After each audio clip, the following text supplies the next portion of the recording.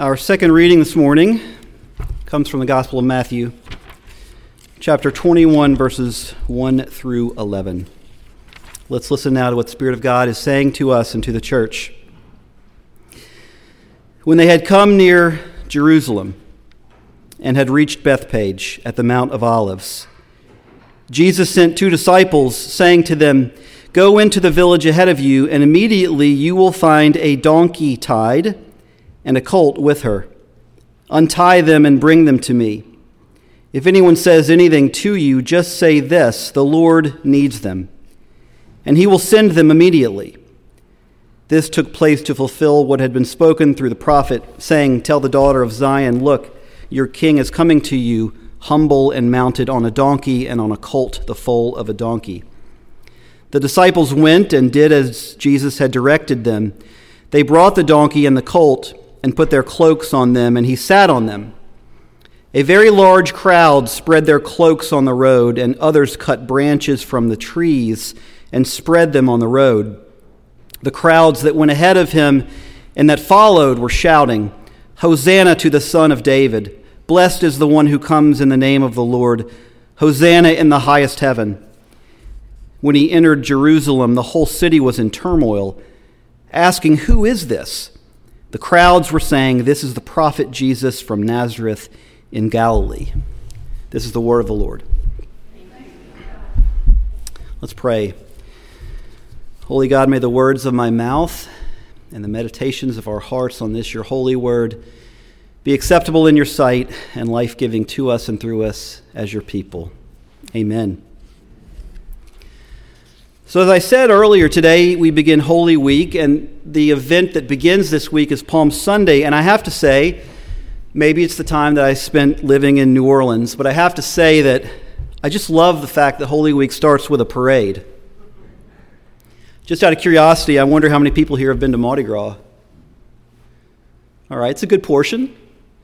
If you haven't been, I encourage you to go.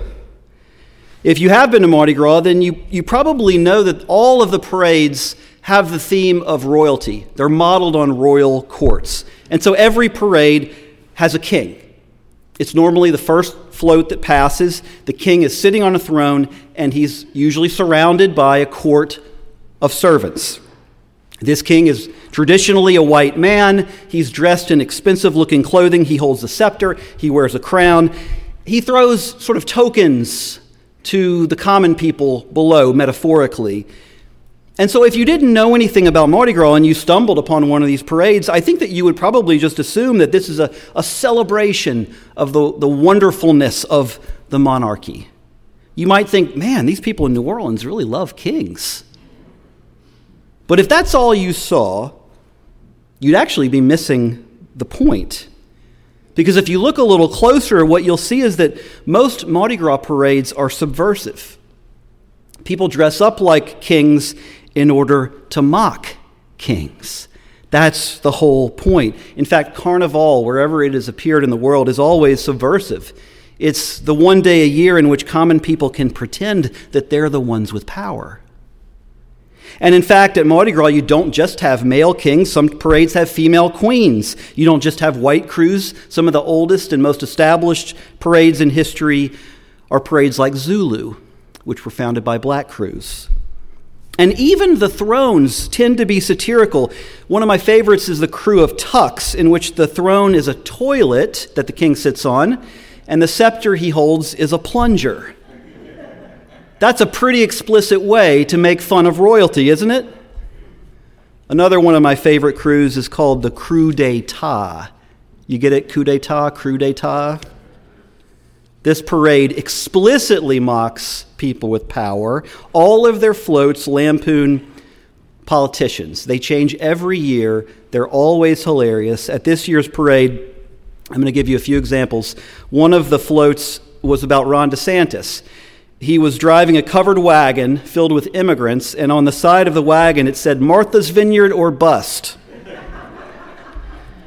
Now, just to let you know that they're equal opportunity offenders, another float mocked Hunter Biden and his alleged improprieties. Another one mocked the New Orleans Police Department. Now, New Orleans, as you may know, a lot like Philadelphia, has a crime problem. And one of people's main complaints is that when you call the police, sometimes they don't show up for hours. Well, so this float was a game of spin the wheel. And the idea is that when you call 911, you're kind of just taking a chance, you're spinning a wheel, and depending on where the needle lands, that's when the police will arrive. And here were the options: about an hour, sometime today, tomorrow, and finally, didn't you already call? So what happens at this parade is that everybody is equally offended. And then something magical happens. People take themselves less seriously. And so what this parade does is to show that humor can be a force for good. It keeps people humble, especially people in power. Now, I want to give you an example of what happens when humor is taken away. In the 1990s, for a period of time in Russia, there was a television program called Puppets. This was a satirical show that mocked politicians. The show created kind of like Muppet characters that, would imitate politicians, and they would always look very silly. Now, of course, the show would never have been allowed during communism, but there was a period of time after the wall fell in which there were more freedoms in Russian society, and that's when this show became popular. But then in 1999, Vladimir Putin came to power. Can you guess what his very first act was as president? The first thing he did was to shut down the television show Puppets. Why? Because he knew that humor was the one weapon that could destroy him. Dictators tend to not fear bullets so much, but they're terrified of humor. And that brings us, believe it or not, to Jesus' parade. Because on a spring morning in ancient Palestine, Jesus and his disciples staged a parade. They marched into Jerusalem. People lined the parade route. They shouted, they sang. By all accounts, it was a joyous affair. But here's what some people miss. It was also funny. Some of you know that one of my main goals in life is to convince people that Jesus had a sense of humor. I mean, we see this all over the New Testament. His parables are intentionally, outrageously funny. The nicknames that he gives the disciples are often intentionally funny. And this parade that he staged, that he planned, was intentionally funny. It was an act of cheeky street theater meant to give people hope. Some of you may have heard this before, but I think for some of you this may be new information, and so let me back up just a moment. There's been some wonderful new scholarship that has uncovered the fact that this parade was not the only parade happening on that first Palm Sunday, and that Jesus' parade was almost certainly a commentary on the other parade that was taking place. About 20 years ago, two Bible scholars wrote a book called The Last Week. One of those scholars, John Dominic Crossan, actually came here. You might remember he came here about 8 years ago and gave a lecture. And what he and Marcus Borg talk about in this book is that every year during Passover, there was a parade led by Pontius Pilate.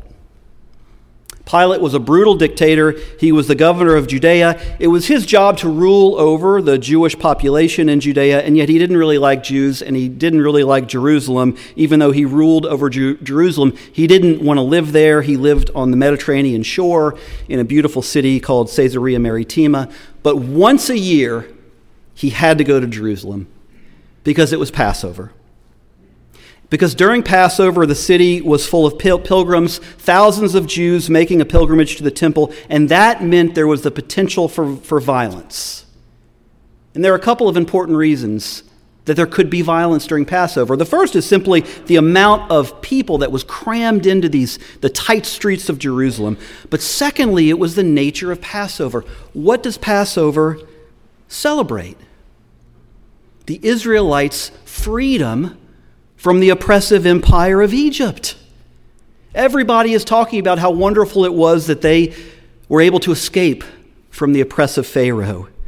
And so it made people hate Rome even more than they already did. That's why Pilate went to Jerusalem. He wanted to show that he was in power, and so he staged a big public parade, and the point of this parade was to show force. He rode on a war horse. He wore armor, he carried a sword, he was surrounded by soldiers with weapons, he was surrounded by flagmen carrying Roman banners. It was an intimidating scene, and that was the point, to frighten people so that they would not cause trouble during Passover. And it leads to an important question. If you were a Jewish person who resented the fact that your sacred land had been taken over by this oppressive empire, what choices did you have? Especially during Passover, this sacred time in which you were being reminded that God had freed you from another oppressive empire. I mean, you can't fight back using Rome's own tactics because Rome is just too powerful. You'll never beat them at their own game. But you do have one weapon: humor. And that, according to Marcus Borg and John Dominic Crossan, that's what Jesus is doing in this parade. He's mimicking an imperial procession. Think about it. Instead of riding on a war horse, he's riding on a donkey. Have you ever seen someone riding on a donkey, a grown man riding on a donkey? They're about this high. It looks absolutely ridiculous. It looks like a Monty Python sketch. That's the point. Another detail, people waved palm branches. In the Roman Empire, palm branches were the way people celebrated military victories, specifically military victories, when Rome would overpower the barbarians. But of course, everybody knew that they couldn't fight Rome at their own game. To wave a palm branch at a king on a donkey is satire. And yet, just like the Mardi Gras floats, the humor had a serious message. The message concerned power. What is real power? Is real power being physically stronger than somebody else? I mean, that's certainly what Rome thought, but Christ had a different message. His message is that real power comes not from violence, not from physical strength, not from being able to control other people. Real power comes from love. Do you love people? If you do, you have real power. And that's the real difference between these two parades. Pilate was coming into Jerusalem to impose his will on people. Jesus was coming into Jerusalem to love them. Let's look a little more closely at this satirical King Jesus. He has no retinue of servants, he has no scepter, he has no crown, he has neither gold nor jewels. When he walks down the road, people take off their cloaks and they lay them at his feet. They cut branches from trees and they put them in the road. Why? Well, this is all they had. These people who called Jesus king had no power, they had no wealth, and yet in Christ they had love. And what I would suggest to you is that there is a fundamental choice between violence and love, and it is a choice that we face every single day in our own lives. Do we lash out at other people, or do we try to love them? Do we take power for ourselves, or do we surrender the need for power in the pursuit of empathy and understanding? These questions even affect our understanding of God. Because what I have found is that the reason a lot of people today dismiss God is because they assume that God is just like Pilate. They have this idea that God is a dictator. If he exists at all, he's probably a dictator. He's an oppressor. He kind of hates people. Certainly he hates non-Christians. Certainly he hates gay people. He's cruel. And yet this story suggests something so different. What if God is a man riding on a donkey? What if God has a sense of humor? What if God is willing to make himself look foolish in order to convince you that he can be trusted? Would you believe in him if that were the way God were? Let's just put him to the test. Let's look at some evidence. Let's start with a simple question. What is it that tyrants value above all else? The answer is self-preservation. This is why Vladimir Putin won't sit near people at these long tables that he has. Have you seen these photographs where Putin is sitting at one end of the table and then like 30 feet away from him, there's another person at the other end of the table? His primary goal is self-preservation. Now let's talk about Jesus. Where exactly is this donkey taking him anyway? Where will Jesus be at the end of this week on Friday? He'll be hanging on a cross. And the man who will put him there is the man leading the other procession, Pontius Pilate. Jesus will represent the precise opposite of self-preservation in that not only does he not save his life, he gives it away. Could you trust in God if God were like that? Now, the interesting thing is that the cross also involves humor, but not the kind that God practices. You see, the Romans thought the cross was funny in kind of a brutal, bullying way. They used the cross to humiliate people. That's, of course, why they put a crown of thorns on Jesus' head, because they thought it would be funny to make fun of the way that people called him a king. They put up a sign over the cross saying, "Hail the King of the Jews." That, of course, was meant to be hilarious. As he died publicly in front of people, everybody around him jeered him. They said, "If you really are a Messiah, save yourself." Of course, that is, again, the humor of a bully. But Jesus' humor lifted people up. His humor gave them hope. Simon Wiesenthal, who was the great Nazi hunter, who himself was a Holocaust survivor, he saw this, and he once said, "Humor is the weapon of unarmed people."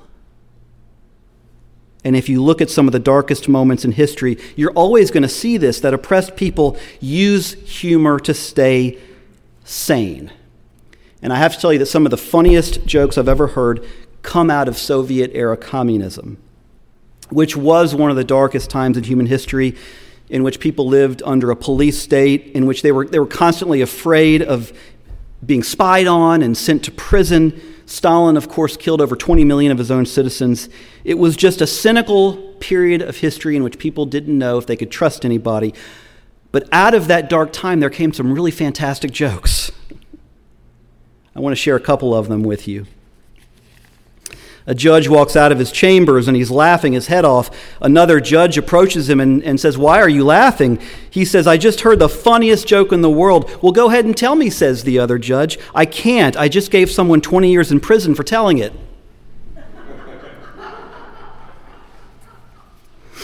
You can feel the cynicism, right? The pain underneath that joke. And yet the laughter is what allowed people to deal with it. Here's a joke about the gulags. A new prisoner shows up at the gulag and he's asked, "How long are you in for?" He replies, 20 years.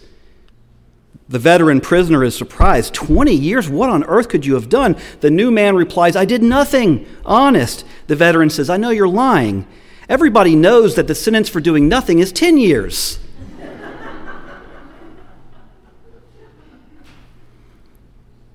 Here's my challenge to you this week. Can you stop taking yourself so seriously? I mean, if Jesus is willing to look foolish, why are you so uptight?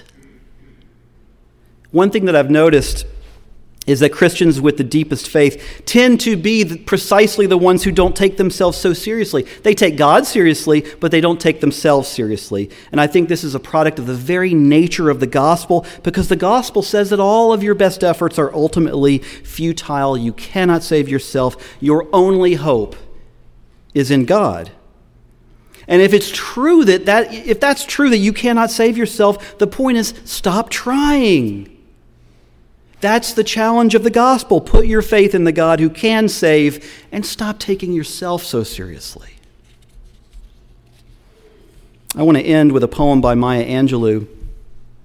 Her poem is called "Old Folks Laugh." And the poem is about what happens when wise people age.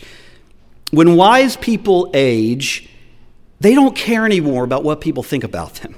Right? That's one of the best things about getting old. They don't care about looking cool. Frankly, they're just too old to waste time worrying about that. And therefore, when they laugh, says Maya Angelou, it's this wonderful expression of freedom. Listen to her poem. Old folks allow their bellies to jiggle like slow tambourines. Saliva glistens in the corners of their mouths. Their heads wobble on brittle necks, but their laps are filled with memories. When old folks laugh, they consider the promise of dear, painless death, and they generously forgive life for happening to them. I want you to listen again to that last sentence. They generously forgive life for happening to them. That is such a wonderful sentence. I think that what she's saying is, look, life is hard, but I forget it. I forgive it. I let go of being angry. I let go of trying to control other people. I accept life as it is, and I laugh because laughter is freedom. And as a pastor, I would just like to add one more thing. I laugh because God has done for me what I cannot do for myself. Jesus went to the cross for me, and in the deep humility of that act, I surrender my need to control. Let's end in prayer. God, we thank you for your healing humor. We pray that you would take away our hearts of stone and give us hearts of flesh. This week, as we walk with Christ toward the cross, we pray for the humility to take Christ more seriously and ourselves less seriously. In his name we pray. Amen.